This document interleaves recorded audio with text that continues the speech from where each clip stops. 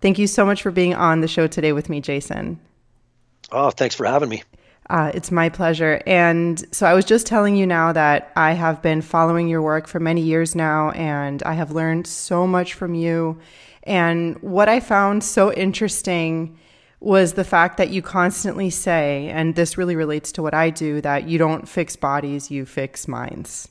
And that resonates with me so much. And it's a message that I want women to hear because, as you know, there's a lot of BS out there for weight loss and stuff. So I would love if you could start by talking about what you do and how you got to where you are. It's kind of a big question, but take it where you want to go. Yeah. Well, on that point that you just made about, it not being about bodies, but it being about minds, it's interesting. There are a couple of different points I can make on that. I mean, first off, it's like the fat loss part is easy. If you give me a body and let me pull the brain out of it and put it in a box somewhere for a while, I'll give you that body back in bikini body condition every time. But when you put the brain back in it, likely they're going to gain the weight back. And it's the thing is that there's this sort of disconnect in a lot of women's minds. Because I talk to a lot of women each week, and for the first time, in my business and bringing people into the various ways that I do coaching, and I literally never, ever, ever seem to be able to find a woman who will say that she's never lost and regained weight. And obviously, I am a coach where people would come to me looking for weight loss, but they'll say things to me like, I'll ask them straight up right in the beginning, how many times have you lost and regained at least 10 pounds? And they'll say, 10, sometimes once every year of my adult life. The minimum is usually, at least 2 or 3 times, at least 2 or 3 times. And then I'm like, okay, so what do you want from me? And they go, well, I want you to teach me how to lose weight. And I'm like, but you're great at that. Yeah. You're really good at losing weight. And that always just stumps them. They're like, I never really thought about it like this. Like, you're really good at losing weight. What you're not good at is not quitting or being able to create sustainable change. So to answer your question, I started, a long time ago, getting towards a couple of decades ago now, just as your standard everyday personal trainer, moved very quickly into nutrition geek. Ended up in the paleo world, which I kind of think all roads, if you really read the literature, all roads when you're studying nutrition end up at a place that looks at evolutionary biology. And so I ended up working with Sarah Fragoso of Everyday Paleo. Her and I had a podcast together. We were traveling around the country doing seminars, wrote my first book, which was in the paleo world back then, did fairly well. And Sarah and I were saying, that's where we started saying that, our jobs are about minds, not bodies. And then I created a diet called Alt Shift, and I put it out. And 2 days after we put it out, we created an Alt Shift Facebook group. And what happened over the next couple of months was just shocking. It was every day there were multiple people posting before and after pictures of these amazing results. Just unbelievable. It's just crazy. And people are like, I can't believe it. This is working so well and I feel great. And almost all of those people quit. Mm-hmm. And then they would come back sometimes within the next couple of weeks, sometimes within months, sometimes it would take them a year or two. And oftentimes they would literally ask me why they quit. They'd say, it worked so well. I felt good. I was full of energy. It was easy. It wasn't even hard to do this. It wasn't like I was starving myself or anything. It was just everything was perfect. And I quit. Why did I quit? And in that moment, I knew, as soon as that started to happen, I just knew that this isn't about a protocol. People have, in the weight loss world, the world over, are asking for you to teach them how to lose weight. Well, even if they don't say it, what they want is something that they can feel good doing, something that's easy for them to do, and something that they can do for a long enough time to be able to perpetuate new habits to keep the weight off forever. So they may not say all of those things, but that's what they want. And that's what I had given them, and they quit anyway. So I knew without question, this will never be about the protocol. So we had to start asking the question, why do people quit? I was already working with a psychologist, prominent psychologist, and now good friend of mine, Robert Beeswax Diener. He's got a huge career, talks all over the world, and written multiple books. Just awesome guy. His dad is Ed Diener, who I think right now is the 19th most cited psychologist in history. So he comes from good psychologist stock too. And we had been meeting on a regular basis and just sort of ferreting out this question, trying to figure out, why do people quit? We were looking at evolutionary biology, evolutionary psychology, cognitive behavioral therapy, positive psychology, and positive psychology coaching, and all of that. And we're finding all of these reasons that are, the things like I deserve a treat, I don't deserve success. The way that people try to diet is not like the way they try to learn any other skill.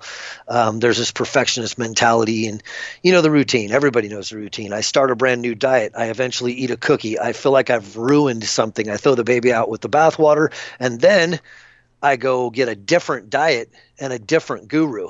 Because despite the fact that thoughts in my head are what made me go off the rails, a new diet will solve that problem. And so it's really about opening people's eyes to what really makes them fail. But out of all of that research came my book, Body Beliefs, which did very well after a short period of time. But after about 6 months, I spent quite a while giving copies of it away. But it still ended up with I think there's 76 reviews for it on Amazon right now and 5.0 stars. So it was very well accepted. It's an amazing book. Oh, thank you. Yeah. Very well accepted. Very awesome. I was super stoked. Body Beliefs, Women, Weight Loss, and Happiness. And that book took me into this new place where I was reaching women in a brand new way. And then I combined those two things into some coaching programs, which is where the evolution of that is where I'm at now. And I feel like we're doing good work. But like I said, it's a different approach. It's sometimes a hard sell. The average woman that I work with is over 40, which makes me very sad because not that I don't want to help those women, but it's quite obvious that typically women have to go out there and break to a certain degree before they're susceptible to my message. Because when you're 25, you need to lose, 10 pounds by Saturday, because that's when your date is. And, the message is, I can't stand myself. And if I can't lose weight that quick, I'm going to be even worse to myself. And so it's really frustrating. But I think the big question, the big thing that I do now, where we start, is with that question, why do you want to lose weight? And I don't mean like you need to find your why and that trite stuff that oftentimes gets passed around in our world, where it's somebody that isn't really interested in talking about that throws out something that sounds like a nice Instagram meme. But when I ask women, why do they want to lose weight? Why do you want to lose weight? Typically I get some sort of stuttering. It's, well, you have to want to, everybody, the media says that, and then at the end, the result is typically, I'd be more confident. I'd feel more confident. I'd feel better about myself, something like that. So some sort of result or outcome that doesn't have to do with the body. Right. So so my point then is so when you go to a psychologist and you say, hey doc, I'd like to learn how to be more confident, she always tells you every time, okay, well, how are you eating? Because we got to get your weight down. People who are overweight can't be confident. Of course not. Of course, that isn't what's said. Of course, the self-help books about confidence don't talk about pant size. And of course, there are people bigger than you who are more confident than you, and smaller than you who are less confident than you. So I say, so what are you going to get? What is physically going to happen to you? Well, I would feel that, no, don't, no feelings, no thoughts. What's going to happen? Are you going to get a raise? Is a sick loved one suddenly going to get well? Are your kids going to make honor roll? No, none of that. So let's cut to the chase. 2 or 3 people are going to walk by you in the hallway at work or wherever you hang out, church, whatever, and they're going to say, hey, you look like you lost weight. And that's it. That's the end of it. And the thing is that those compliments very well could make that worse depending on what your motivations are, because oftentimes people will get those compliments, and that does produce a dopamine response, and those compliments feel good, and you place a ton of value on the fact that some people blew some air at you. They blew air over their vocal cords and said something to you, and you've got all this value wrapped up in that. So then you end up trying to figure out how you're going to make more of that happen. And oftentimes people get more and more desperate, or when the compliments don't come in, they get more and more hopeless. One way or the other, the compliments cannot be the reason why you do this. It absolutely will not sustain this. But aside from those people saying some things to you, the real reason that almost every, and when I say almost every, I mean like 1 out of every 200 or 300 women that I work with will not fall into this category. But almost every single woman who is pursuing weight loss is doing so because she hopes that it will make her be less mean to herself. Oh, yeah. So there's nobody in her world saying it, and if there is, they shouldn't count. And if she stops and thinks about it, they really don't. You got some crappy people when you were a kid in school, maybe a mom who constantly told you that you needed to be on a diet, something like that. Nonetheless, what you have is either bad people or people in those moments behaving badly. In other words, you don't get to tell the rest of us. My mom every day told me I was fat, and have us go, oh, wow, I really want to meet your mom. She sounds amazing. Now, you may still love your mom, but nonetheless, that is bad behavior. So you're either taking people who are just outright bad or people at their worst, and you're using that to narrate your life. But the rest of the time, nothing's happening. When you walk into a room and everybody looks at you and you go, these people are all judging me because I look disgusting, you have exactly as many facts to jump to that conclusion as you do to jump to the conclusion that these people all think I'm gorgeous. They're all literally picturing me naked because of how beautiful I am. You could be jumping to that conclusion, but you're not. So the idea that I'm going to change the way my body looks, and then I will be good enough for me, for my own self-abuse, obviously doesn't make any sense. And we can relate this really easily. We can turn this into an analogy by using like your kid. You know, if you have a child, could you imagine waking up every morning, looking at that kid and going, oh, God, you're such a disappointment. I don't know how you let yourself get to this place. I mean, you should be ashamed for not having tried harder to not become the person that you are right now. And where we're around other kids, I literally just don't even think you could possibly be like them. But these are the cards that we've been dealt. This is as good as it's going to get. So let's go make the best of this and try to eat a good breakfast or something. And maybe we can turn you into somebody that I can actually love. That's disgusting, horrible child abuse. And yet it is exactly the methodology that most of the women I work with are trying to use to sculpt themselves into something beautiful. And occasionally a woman will say, oh, I'm not that bad to myself. But when we dig, they kind of are. They'll say things to themselves like, oh, I need to change this shirt because it makes me look fat. And I dare you to say that to a friend or your child. Go change that shirt, you look fat. You would never, ever, ever. So in the end, they're extrinsically motivated. They think I need to lose weight, but they don't know what they expect to happen when they lose weight, other than they're hoping that they'll escape some of their own self-abuse. But what that means is that all of the changing is a burden. You contrast that to something that you're intrinsically motivated to do. Like, let's say you were going to try to go become a great golfer. You would never have said to yourself, oh, I hate golfing. I can't stand it. I don't want to touch a golf club. I don't want to touch a golf ball. I don't want to touch a golf course. But if I can just go through all of this horrible crap to get to a place where I can golf at 5 over par, everybody's going to love me and I'm going to be so confident. It's really only when you compare it like that it sounds so distorted. Right. You know? And so nobody's learning this skill of health. They're putting themselves through this torture for something that they have never even examined. Anybody anybody being honest with themselves and really examining it will see that what they're shooting for has literally never happened to a single person around them. You don't know any woman anywhere who only changed the way she looks, did not do any work on her head, only changed the way she looks, and now she is super confident and loves herself if she used to just hate her body before. And it's asinine to think that that would happen. But these questions aren't typically being asked. There's just this sort of undercurrent of emotion that isn't being delved into. And I'm that guy that helps you analyze those things so that you can change those thoughts so that the things that you do become extremely easy. I mean, focusing on, what should I eat this food? Should I not eat that food? How many calories, carbs, fats, whatever?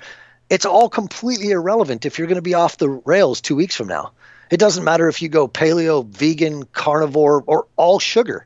I mean, who cares? You're only doing this for 2 weeks and then you're going to quit. And that's the pattern that most people have lived on, this entire time. And they just keep going, okay, this time I'm going to go try to lose weight again. It's kind of an analogy I came up with a couple of weeks ago. It's like you buy a car and you drive it and you love it. You're like, this is a great car. I really like this car. And a couple of weeks in, you purposely make a decision and crash that car into a tree. And you've done that 4 times before.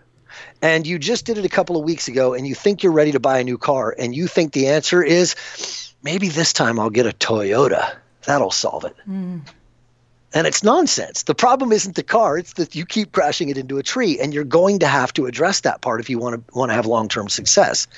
But in order to have long-term success, you have to do all of this because you are awesome and because you deserve it, just like the way you treat your kids. You don't, for example, feed your kids a good lunch because you fed them a good breakfast and because you intend to feed them a good dinner. And if you can string together enough of these, then you can go measure something and see if they're better. That's not what you do. You feed them a good lunch because they're worth it. They deserve it. They're awesome, and you treat them as such. And you have to be able to do that for yourself. If you do all of this in order to try to become awesome, well, failure is the name of that game pretty much every time. I don't think I can point to a case in all my years of doing this where a woman was able to stay at war with her body, change her body, and then have that change her perspective enough to create sustainable fat loss, but also happiness, or even either one of those things by themselves. I can pretty much say that I've never seen that. And what does ensue is what everybody's doing. And it's called yo-yo dieting.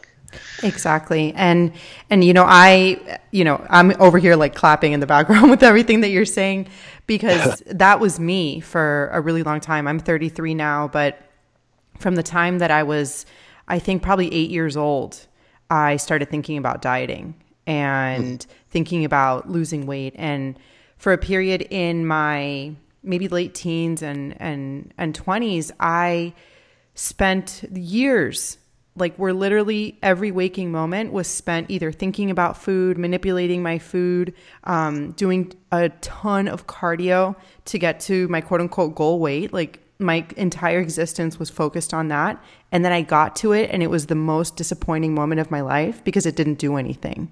Yeah, well, the world didn't lay down at your feet. That's crazy. Yeah, exactly. I'm like, all of the years of effort in order for this to happen, and then nothing happened. And then that was the moment, like I didn't think differently about myself. And I think one of the, I didn't mean to interrupt you. Yeah, no, I didn't think differently about myself. And that was the turning point for me of like, wow, there's other stuff involved here.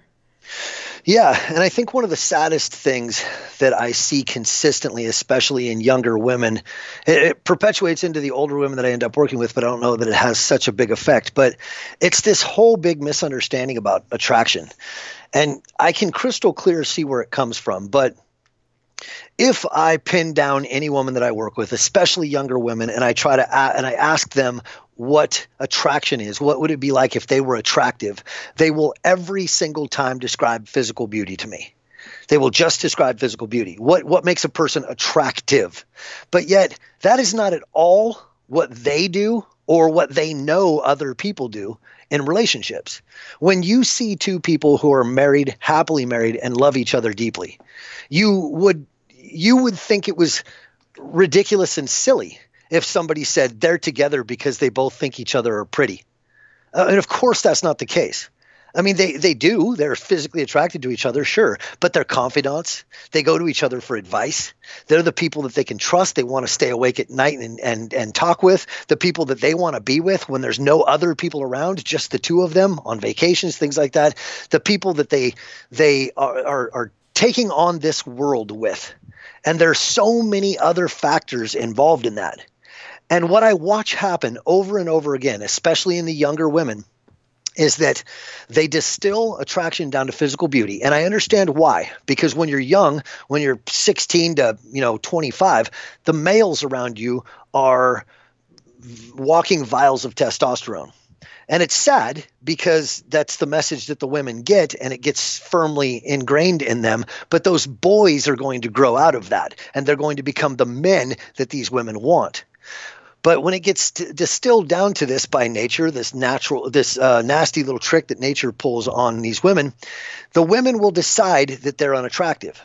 So you hear a story like this: I didn't get asked out to prom because I was fat. Really? Are you positive of that? Are you positive it wasn't because you decided you were fat? I am unattractive, so I carry myself that way. I make darting eye contact. I sometimes laugh at insecure spots in conversations. I oftentimes had my headphones on and my eyes on the ground. And overall, I am telling the world, don't approach me. I'm unattractive. And then the world goes, okay, well, yeah, you're doing a pretty good job of being unattractive. And then the woman goes, see, I told you I'm not pretty. And if the world could answer, they'd go, well, wait a minute. We didn't say anything about you not being pretty. We said you're unattractive. A physical attraction, at the end of the day, when you're talking about, love, long-term relationships, what most women deeply want to be attractive for, physical beauty probably comes down to something like 20 to 25% of it. I mean, I dearly love my wife. I am immensely physically attracted to her, but that is not the thing that's on my mind the majority of the time when I want to be near her, when I want to have her next to me, when I miss her, when she's not around. And so women distill attraction down to this one small part of what attraction is, and then they use that, their decision that they don't have that, to destroy all the rest of it. And they lose their confidence and their ability to interact and give advice and engage and make good eye contact and look like good listeners and all of this stuff, because we can tell that you're sitting there freaking out because you think everybody hates you. And you've done that based on the size of your pants. So you go, I'm not pretty, and then you make yourself unattractive. And it's heartbreaking and something that I've worked extremely hard and will continue to work extremely hard on with my 3 little girls. Yes. And I want to talk a little bit later about how you approach eating and movement with your girls in a healthy way, because I think that that's something else that's so essential for, the climate of the world right now. But something that you talk about that you've mentioned a little bit now is that the fact that we are amazing and awesome, like literally every human, and already worthy is something that's our birthright. And I honestly didn't know that. I thought that I had to strive to do stuff. And I speak to many women that have that same issue. I need to get that body in order to feel confident, like we've said before. And I know that that's something that you teach the people, or you talk to people about, the fact that if you love yourself right now, and because you are worthy of it already, because you're amazing, then all of these things that are so difficult, eating protein and salads and foods that make you feel amazing, the body will come as a side effect. Yeah, and it is a side effect. Yes. So talk about that a little bit. Yeah, focusing on fat is, it's something that I have to put out there. Like, weight loss is something that attracts people in, but it's always kind of seems silly to me. I mean, like, why aren't you tracking the suppleness of your skin, or the thickness of your hair, or your hormones, or your mood, or your energy levels, or all of these other things that are great when a body is in peak health? And remember, when I say peak health, I mean like actually living with vitality, not just simply the absence of disease like the medical community would measure health. But when you see a body and you go, well, everybody listening to this right now, just picture a body in absolute peak health. I guarantee you not one person is thinking about a body that's got a bunch of excess fat on it. If you are, you've been too brainwashed by the medical community. And when I said picture a body in peak health, you started thinking about blood work numbers. But that's not what I mean. I mean vitality. Health, physical capacity, feeling great, hitting your feet to the floor. Yes. Yeah, putting your feet on the floor each morning and going, oh, yes, another day being me. That is that vitality that only always means bodies that look great too. And so the pursuit of weight loss, this one might come as a shock to people. And some people will want to argue this at first, but hear me out. Losing weight will not make you healthier. Yes, I just said that. Losing weight will not make you healthier. And your doctor will probably try to disagree on this front because he needs to hear me out too, or she needs to hear me out too. Being overweight is an indication that you are not in peak health. And when you say things like, well, losing weight, I lost weight and my blood pressure went down. No, you lost weight and your blood pressure went down as you got healthier. Those are both indications. They may be slightly causal one way or the other, but overall, the whole problem is solved when we aim at peak health rather than picking one weird thing to aim at and pretending that we can solve all the problems that way. Now, this correlation does not work the other way. And I think everybody knows that there are very, very unhealthy ways to lose weight. You could get thrown in a concentration camp. You could get cancer, or you could just simply starve yourself. Those are very unhealthy ways to make weight go down. But if you get healthier and you lose weight, you're losing weight in a way that you can keep it. You're losing weight in a way that is sustainable. I pursue health and, oh, look, people start telling me that I look good. That's not what I was trying to do because I had bigger fish to fry. I had bigger things to do, far more important things that make me look better and produce this gigantic list of amazing benefits, including a better relationship with myself. But the focus on weight loss is sometimes, grating. It's like, I just want to be like, why are you so focused on that piece when it is just simply an indication that you are healthier, and to not realize that leaves you always in this precarious place where you're just about to do something else crazy that could make everything else fall apart, all because you've got to get that number down. And that's when we go back to, why do you want that number down? Well, I just, and there's this desperation. I need that number down. Well, why? What's going to happen? I don't know, but I need it. Well, it's easier to focus on the number than to focus on the fact that maybe somebody is not feeling confident or worthy in the moment. So that's something tangible that they can control versus dealing with that underlying issue, which is the real issue.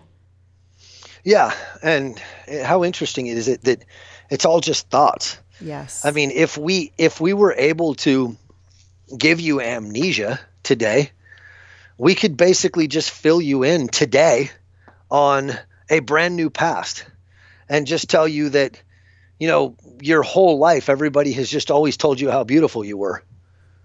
And just like that, in a blink of an eye, you would be confident about your body. And so you're doing all of this inside your own skull. People are saying, but I don't like myself. How do I just like myself? Well, first off, prove to me why you shouldn't like yourself. Like, pretend that you're, before a jury of your peers, and you've got to convince us that you're not lovable the way you are, that you need to be changed to be loved. Well, I've quit a lot of things. Okay, so you're a person. Now, what else? My dad used to tell me that I was fat all the time. Okay, so again, you're a person. Lots of people gone through that. I have thoughts each day that say that I'm bad. Okay, now we're nailing it down. Mm-hmm. Now we're figuring out what the real problem is. And you just simply have to start engaging with those thoughts through mindfulness. And yes, the process is hard. It takes a long time. Sometimes people will go 3 to 6 months of really working hard on this stuff before they make any real big progress, where they start to go, wow, I'm starting to really feel different.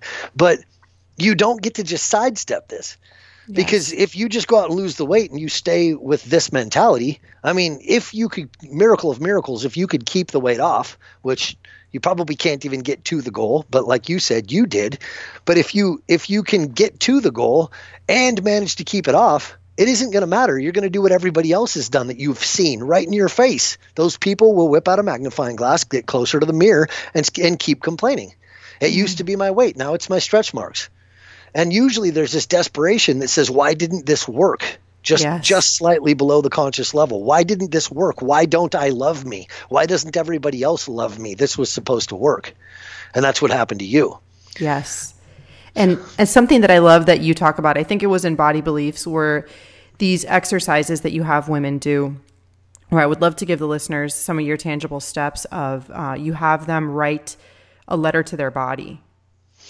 Yeah, well, it's a list. And if I give away all the steps of this, it won't work when they do it. But I have them start out by writing out a list of all of the reasons that they believe that caused their low body image. So they start writing out every single thing that, this person said that. My mom was this way. My grandmother was like this. This boy in 7th grade, my ex-boyfriend, everything. They just write down every single individual situation with every single person that they can remember.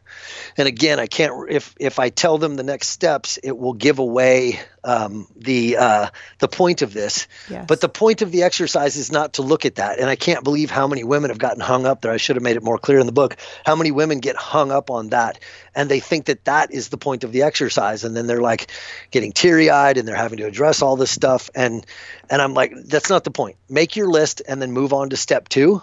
And we will start being able to dig into this in ways that make it so that you can actually deal with this in a completely different headspace, because you have to get to a place where you see the facts without the emotion. And that inevitably is always the problem. I have thoughts, and there are only 2 things that cause emotions. It's either thoughts or hormones. So I have thoughts that generate emotions that are invalid, but I keep those anyway. Like, I feel bad because I'm in a room full of strangers and I don't look good. Well, the only facts are you're in a room full of strangers and you feel bad, but everything else, the reason why you feel bad and the fact that you don't look good, that's not a fact, it's an opinion. We all get to decide that for ourselves.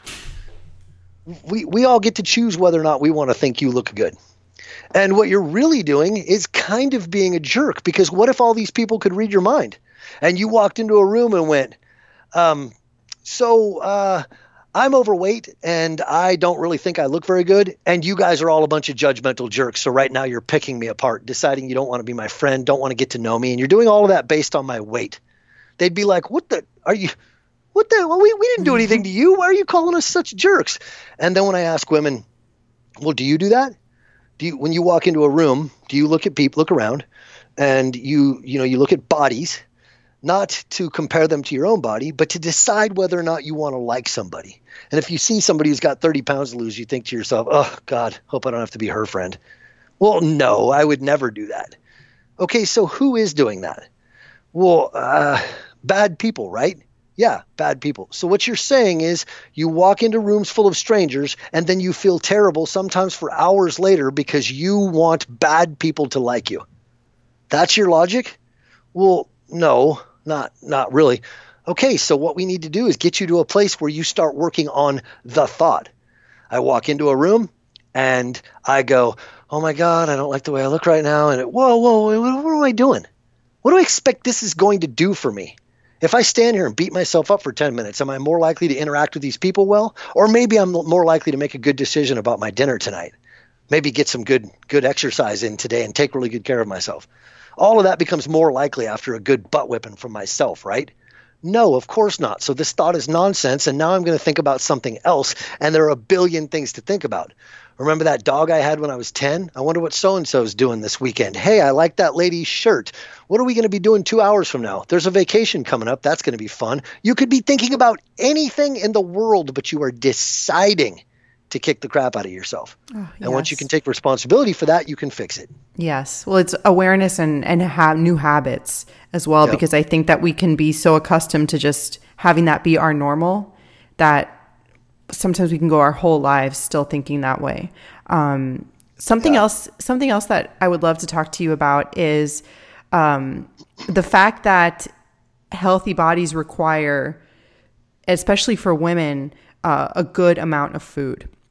Many of the women that come to me are eating, maybe 1,300 calories, cannot lose any weight, and they just think that they need to cut it down more and more. Now, I've heard you talk about this a lot, and I've recently gone through something where I've focused on strength training for the past year. I've put on a ton of muscle, and I feel amazing. And now my body requires a lot more food, but I stay losing fat and getting stronger.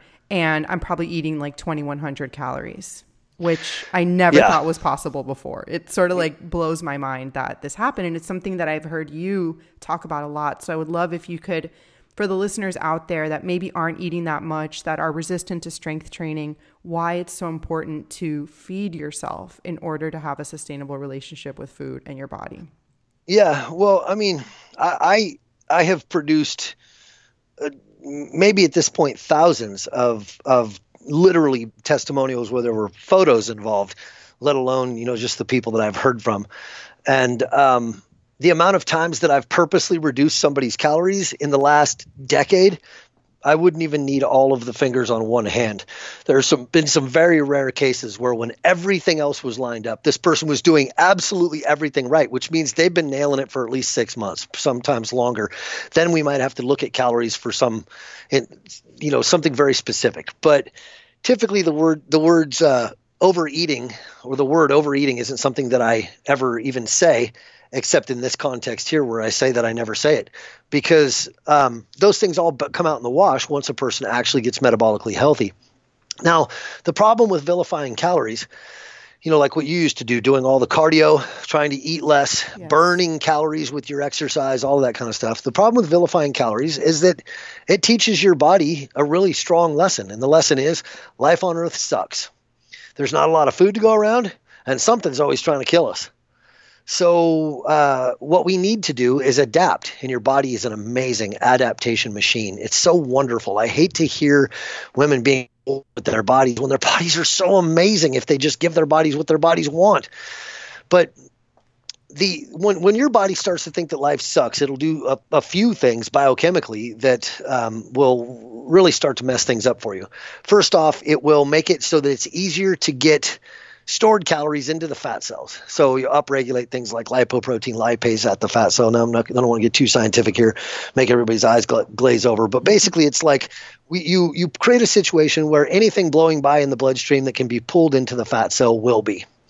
And the reason why is because you are in this famine. So you've taught your body that fat is the most important thing you've got. You've got to get through this horrible, stressful life. So we hoard fat. We reduce muscle mass if we can. You lose the muscle mass. And you see this in like marathon runners. You have the sinewy little people at the starting line who are there to win, and that's their sport. I've got no problem with those guys. Everybody else is thinking to themselves, if I just add a little bit more mileage each week, I'll probably be able to lose this belly fat. And they're always, typically a little bit squishy around the middle. And when they're finally not squishy and everything's hard, they're very, very tiny. Very sinewy, tiny little people, because their body has dumped all the muscle mass that it possibly can, hoarding that midsection fat, and now it's finally being forced to let go of that midsection fat. The other thing that happens is that the thyroid will turn down your furnace. It'll say, we've got to save energy for these stress events. So the thyroid stops kicking out the hormones necessary to give you lots of energy throughout the day. And then you'll eventually likely go to the doctor. Doctor will test it, and he'll go, oh, your thyroid's not performing. And they'll give you drugs to kick that thyroid and make it perform better, even though it's doing exactly what you told it to do. You told it that life is hard, and it turned down the furnace to keep you alive. And so now you're kicking that thyroid, trying to get more juice out of it. And that typically doesn't make body fat go down much, but sometimes it'll make women feel a little bit better. But it also makes it oftentimes difficult for them they have to have a doctor that's willing to work with them to get off of those medications. In a lot of cases, I don't want anybody that's on them to feel hopeless. You absolutely can get healthy again. But what happened is you went and got treatment when you needed to get healthy and see what was left. But those two things happen. You upregulate your ability to hold on to fat, and you downregulate the energy expenditure in your body, and you don't have any energy, and you're storing more and more fat. And if you are starving yourself to the degree that you're seeing any results in you getting smaller, these are the people that can say, I went to this birthday party and I had some cake, And like the next day I could see it on my butt or my thighs. And they literally can. That would never happen to a healthy body, but it does in a body like that, because that body's trying to get back to homeostasis, and it thinks that homeostasis is a place with a bunch more fat on it so it can survive this famine. So they eat something like that, and bam, they can see it on their body. And it's just this place where you're going to regain the weight. It's going to come back the very first time you get an opportunity. And most of those women are binging from time to time because it's so miserable to hardly be eating anything. Well, their energy starving. levels, yeah, their energy levels are terrible. Very, very many of them are falling asleep fairly easy, but then they wake up at 1 to 3 o'clock in the morning and they can't go back to sleep for a couple of hours. That's typically a lack of good glucose control and good metabolic flexibility, and none of it is aimed at health. So again, when you eat healthy foods, sometimes, like Alt Shift is, it times certain macronutrients, but we're not, taking things away from anybody forever, and we're not putting anybody through a period of time where they're hungry. In all phases of what we do, if you're hungry, you're supposed to eat, and you should not be hungry. And when we repair metabolisms, body fat starts to come off as your body goes, well, we don't have to store this. Life on Earth doesn't suck anymore. Once in a while, somebody will come around, and this is where we find out about their desperation levels. But once in a while, when somebody like that, who's been starving herself for a long time, starts to feed herself a bit, she'll gain 1, 2, maybe 3 pounds. It's typically never anything like 5 pounds, but she's weighing herself 2 or 3 times a day, because she's got to get in that bathroom scale and find out if she's worthwhile. So she'll see that weight go up 1, 2, 3 pounds, and she'll freak out and quit. And in reality, what was going on was her body wants to put that weight on because it's in that mode. And she just basically said to herself, okay, body, I'm going to give you everything you need to be healthy this time. Instead of all the starvation and the craziness, I'm actually going to give you what you need to be healthy. And it went, prove it. I've heard that before. And so it needs a little bit of convincing. You've got to do this and stay consistent for at least a few weeks, but typically it's, a month or more in a really broken metabolism before things start getting really good. But the good news is that energy levels usually come up fairly quickly. Hormones start to feel like they're a bit more balanced. Oftentimes sleep starts to repair itself. So you can see all these indications that you're getting healthier. But if your mentality is, I don't care about health, make me smaller so that I can love myself, those people will jump ship. Absolutely. And what role does muscle play in this? Huge role. Muscle mass is for the women who are resistant to picking up a weight or only want to lift like the 5-pound weights. Just because, I get it because I was at that place. It's like, where do you even start with strength training? It's much easier to just get on the elliptical. Right. So why is it more important to put on the muscle mass and to spend time doing that? Well, there's no stronger correlate to health.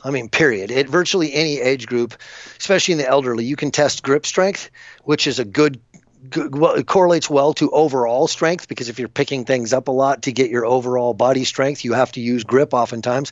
So they can distill it down to grip strength. And every time grip strength will be correlated with lower all-cause mortality. So if you're strong, you are going to live longer, or you're less likely to die of any cause. But it also helps to control glucose. Muscle mass can uptake glucose straight from the bloodstream without the presence of insulin through glucose transporter molecules, especially right after workouts, things like that. It creates a more thermogenic state, a higher metabolic rate. You can see giant bodybuilders walking on treadmills to lean out for competitions, whereas the guy right next to him, who is the lean runner, is running like crazy and literally able to put fat on. But overall, longevity, overall health, everything, even things like depression and antidepressant medication. There's the studies are immense, but there's typically 2 reasons that I know of why women don't want to lift. And I think the first one is getting less and less, but it used to be that I heard all the time, oh, I don't want to bulk up. When I actually owned a public gym, women would come in, and within the first half hour, virtually every one of them in some sort of assessment would say, I don't want to bulk up. I don't want to look like a man. And that one is the one that, if you're still struggling with that, just hear me out. Have you ever, ever seen an episode of Oprah or anything where a woman was saying, I didn't listen and I lifted weights and now I look like a man and there's nothing I can do about it? No. You have seen some great big women bodybuilders, typically in pictures, because in real life, to see them in real life, I would stand in front of a crowd of, a couple hundred people when I'd be speaking, and I'd say, how many of you have seen a gigantic female bodybuilder in real life? And like 10 hands would go up. Most people have never even seen a really ripped, big, manly looking female bodybuilder. But then she worked her butt off to do that very much on purpose. And she should be beating all of you up for assuming that she got all that by accident because she stood too close to some dumbbells. She's been busting her butt in the gym for years, and you're pretending that you can do that by accident? If I was her, I would be very, very mad at you.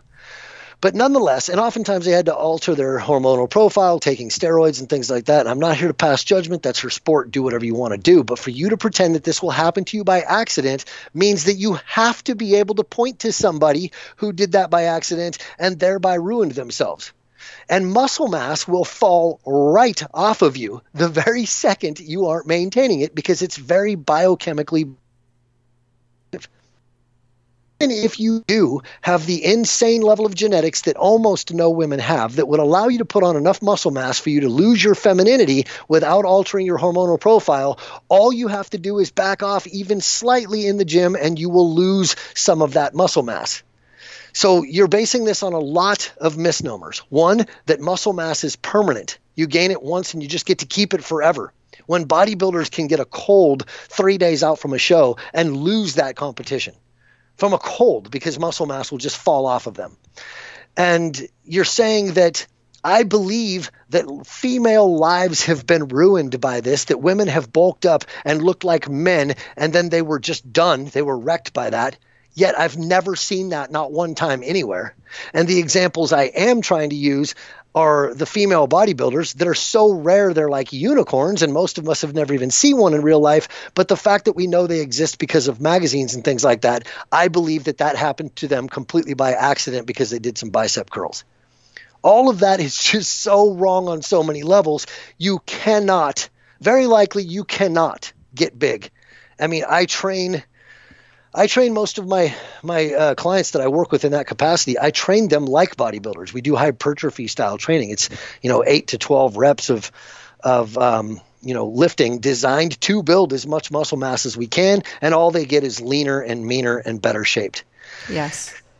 But the only other reason that most women won't do it is because they're intimidated, and it's typically, I don't want to go into that side of the gym over there by those meatheads where they might judge me. And as soon as we analyze that thought process, it falls apart too. You just called them meatheads. That means there was no possible way you were inviting them over for Thanksgiving dinner.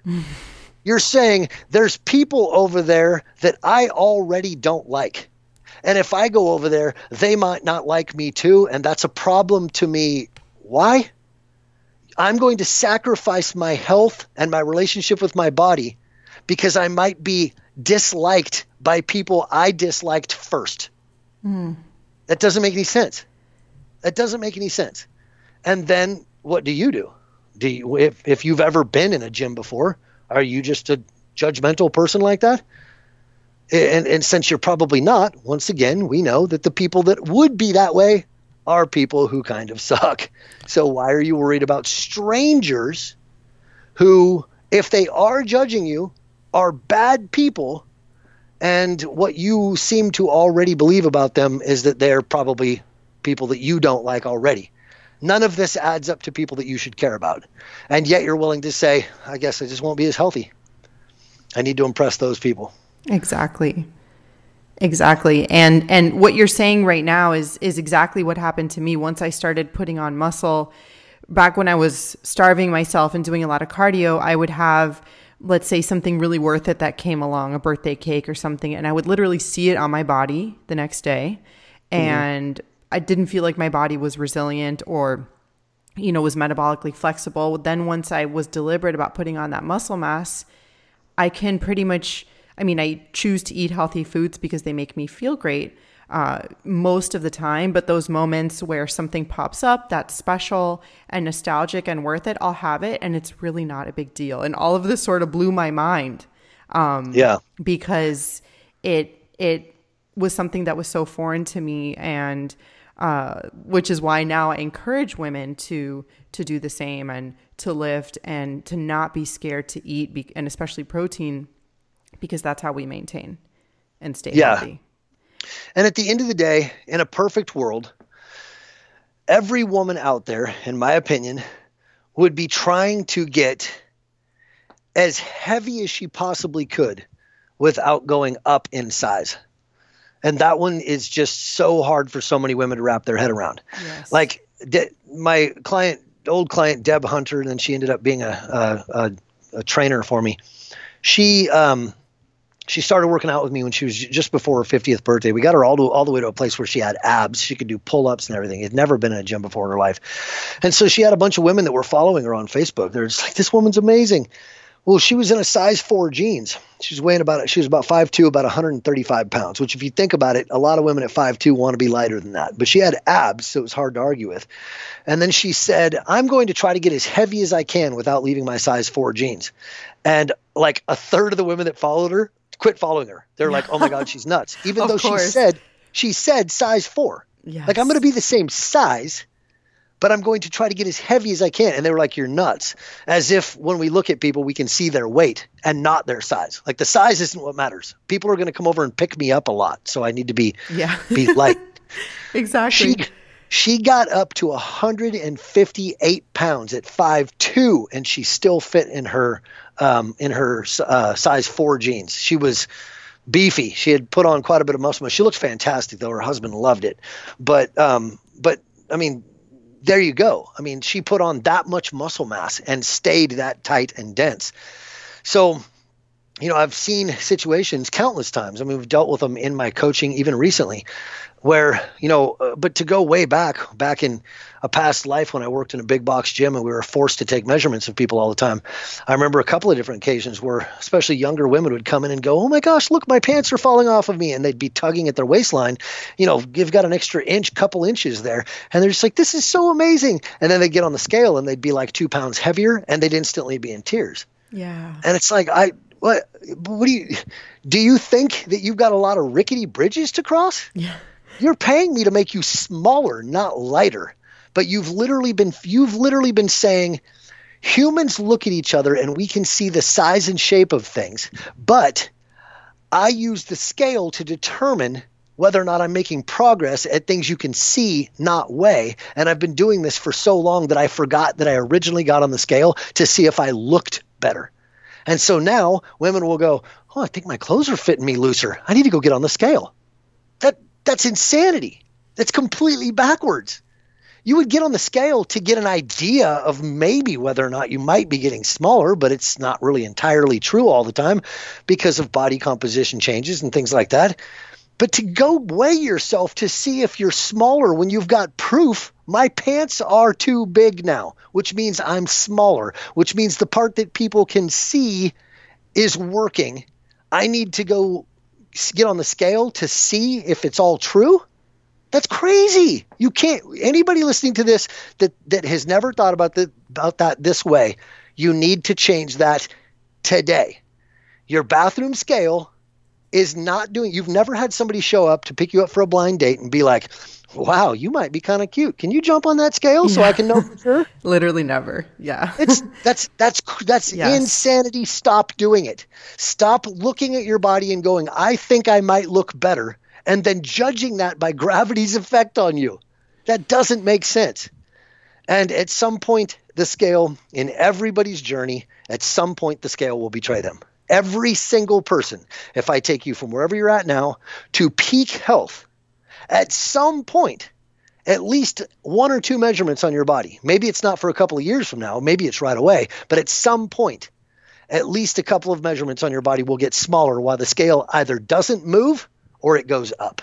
And that will happen to every woman at some point. Mark my words. Yes. And it is okay if that happens. And, I It's think not only okay, it's great. That's what you yes, should want, because it means now you're going to live longer. Now you're exactly. healthier. Now all of your markers of health are likely better.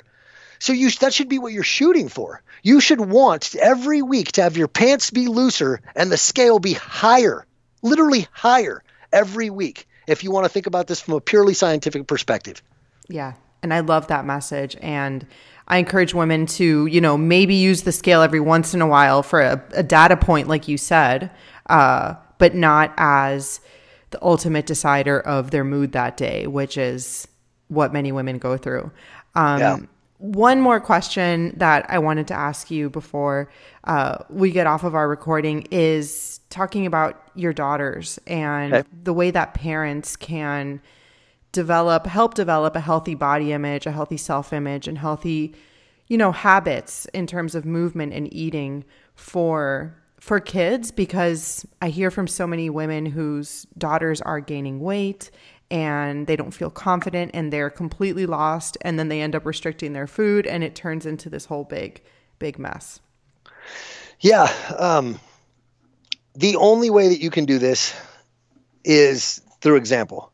What you're going to you need to talk to your kids and educate them incessantly, but what I mean by that is what you're going to force on them is going to end up having almost no effect. If you just don't let them have junk food because you just don't let them have junk food, they're just going to grow up and go have junk food whenever they want to get it, whenever they can afford it. That won't work. If your kids know that there isn't junk food in the house because you don't eat that way, because you don't treat yourself that way, because you are extremely valuable and you deserve better, and that those things need to be rare treats when flavor is not your only reason for having them, when there's a bigger reason here. Like having wedding cake at somebody's wedding who is very dear to you, and that person really wants you to have their wedding cake with them, rather than just, I can get away with having cake right now. I bet I could have this and it would be okay. This is kind of rare. But when you're teaching your kids that you eat the way you eat, and thereby they have to eat the way you eat because they don't do the shopping, that this isn't about you forcing them to eat things. This is about you feeding yourself the way you deserve to be treated. They will pick that up. The world is going to put junk food in front of them. They're probably going to have some instances in their life where they have a lot of it, maybe for an extended period of time. But when you are that person that they can go, Mom is freaking awesome. Mom's the person who I want to ask advice of. Mom's got it together. Mom's the person I want to emulate and be like, because she loves herself, she's confident, and she makes good decisions with her life. And you show them how to eat that way, they will do it too. But typically what I see is women who despise their bodies, pretending that their kids will be okay because they simply don't say anything in front of their kids. And that I'm telling you right now, that will have almost no effect. Dislike your body and never tell your kids that you dislike it, and they will still pick it up. They will still figure it out. So what you need to do is talk to them.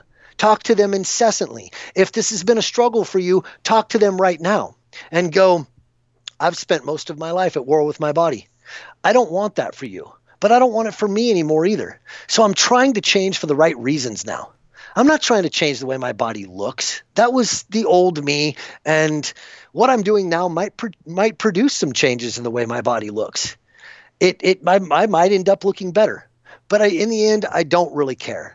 I want to be healthier and happier, and most importantly, I want to have a better relationship with my body. And I want to explain all these things. Years. It took me 4 years at this place where I would have just felt differently the whole time. And so now I want you to think about it differently. But here's the real problem with this. Would be the same way that you would talk to a spouse or a partner who maybe doesn't really want to be super supportive. Typically, the reason why they don't want to be super supportive is, if your relationship's codependent, then they probably don't want to be super supportive because they don't want you to get better than them. But in many relationships, more often than not, when a spouse isn't supportive, it's because they're tired of this. They're tired of this same mess. You are once again going to try to change the way your body looks, and they're thinking to themselves, and it's not even a problem for me. I think you're beautiful, but you just won't listen to me. So you decide to discount my opinions and freak out about how you look. And I don't want to go through all this rigmarole with you again. It never works. But when you stop and say the same thing that you say to your kids in this situation, and you go, this isn't about that this time. This time, I really want to get healthy and do this for the right reasons. The big problem that most women will have with that is that you absolutely must mean it, because they will know. If they see you changing clothes 10 times, they're going to go, okay, well, she doesn't get to say that again. She doesn't get to use this excuse again. It's not about her trying to get healthier. She's still just hating the way she looks. So usually these kinds of conversations happen for the women that I work with after I've been working with them for a little while. They have to get to a place where they're finding those intrinsic motivations, that internal locus of control, and they truly are turning that corner. Because if they're not, then and they're just lying to themselves, they may in that moment believe that it's all true, but their loved ones will pick up on it either consciously or subconsciously, and they won't ever be able to use those excuses again.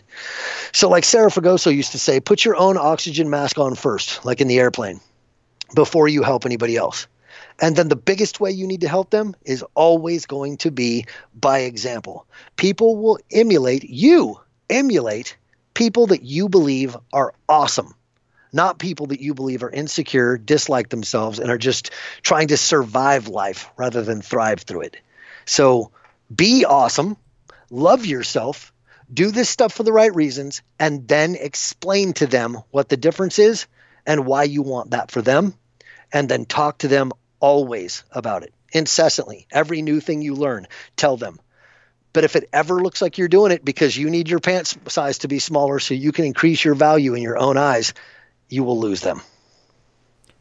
I love all of that so much. And it's such a great place to end, because that goes back to not only helping your kids, but helping yourself as well in the process, which is really beautiful. It's been such a pleasure and an honor to talk to you today. And I can't thank you enough for taking the time to come on my show. Let the listeners know how they can find you online, if they can work with you. And I would love if you could talk a little bit about your books as well. Yeah, sure. You can get Body Beliefs on Amazon. There are only hard copies, paperback copies, but no, I have an audio version, but it's been absorbed into a coaching program that I do. Right at this exact moment, AltShift isn't available to just go out and buy. I'm trying to figure out a way to make that available with Body Beliefs, because I just don't want to sell a diet anymore. I don't want to tell people, here's a list of rules, go out there and lose weight and then regain it again, because that'll be good for you. So I'm trying to get all of the information out there. I have a coaching program, coaching community, and course and all that where basically I can help you for the rest of your life if you want. It's set up so that you pay me one time and then you're able to work with me for as long as it takes. That's called Convergent Fat Loss. If anybody's interested in that, the way to get information about that is to have a conversation with me. So you can go to jasonseib.com. Watch the case study video that is linked right there in the middle of the first page, my landing page at jasonseib.com. And then if that information resonates with you, then you can click on the button below that video and get on my schedule, and we'll have a conversation and see if we're a fit. Otherwise, I have a podcast called the AltShift Podcast. You can find that on iTunes and Stitcher. And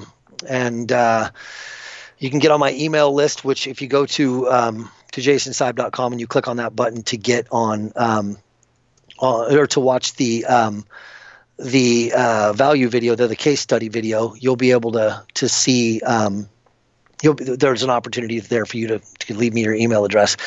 But on iTunes or Stitcher, AltShift Podcast, you can get on there, and I also will blast those things out occasionally by email. So I don't know. I mean, I'm not the most easily accessible guy to just run out and buy something that I produce, because results are very important to me. I'm not just willing to just hand over information and watch people blow it. I did that for too long. Mm-hmm. So you've kind of got to buy enough from me that I can be, assured that I've at least given you enough to actually succeed. Whether or not you succeed is obviously going to require your input too, but I'm not willing to give you part of the information anymore. So my ethics have made it so that there's only a handful of ways right now where you can get to me, but all of it's at jasonseib.com. My last name is spelled SEIB, so Jason, JASON, SEIB.com.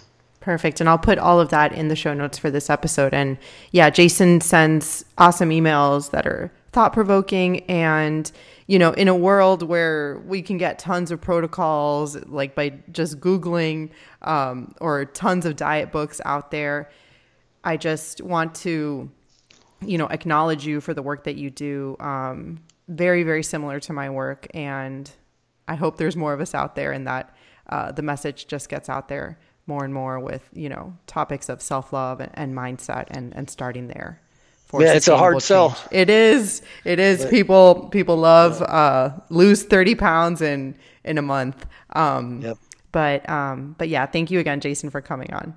No problem. Thank you for having me. It was my pleasure.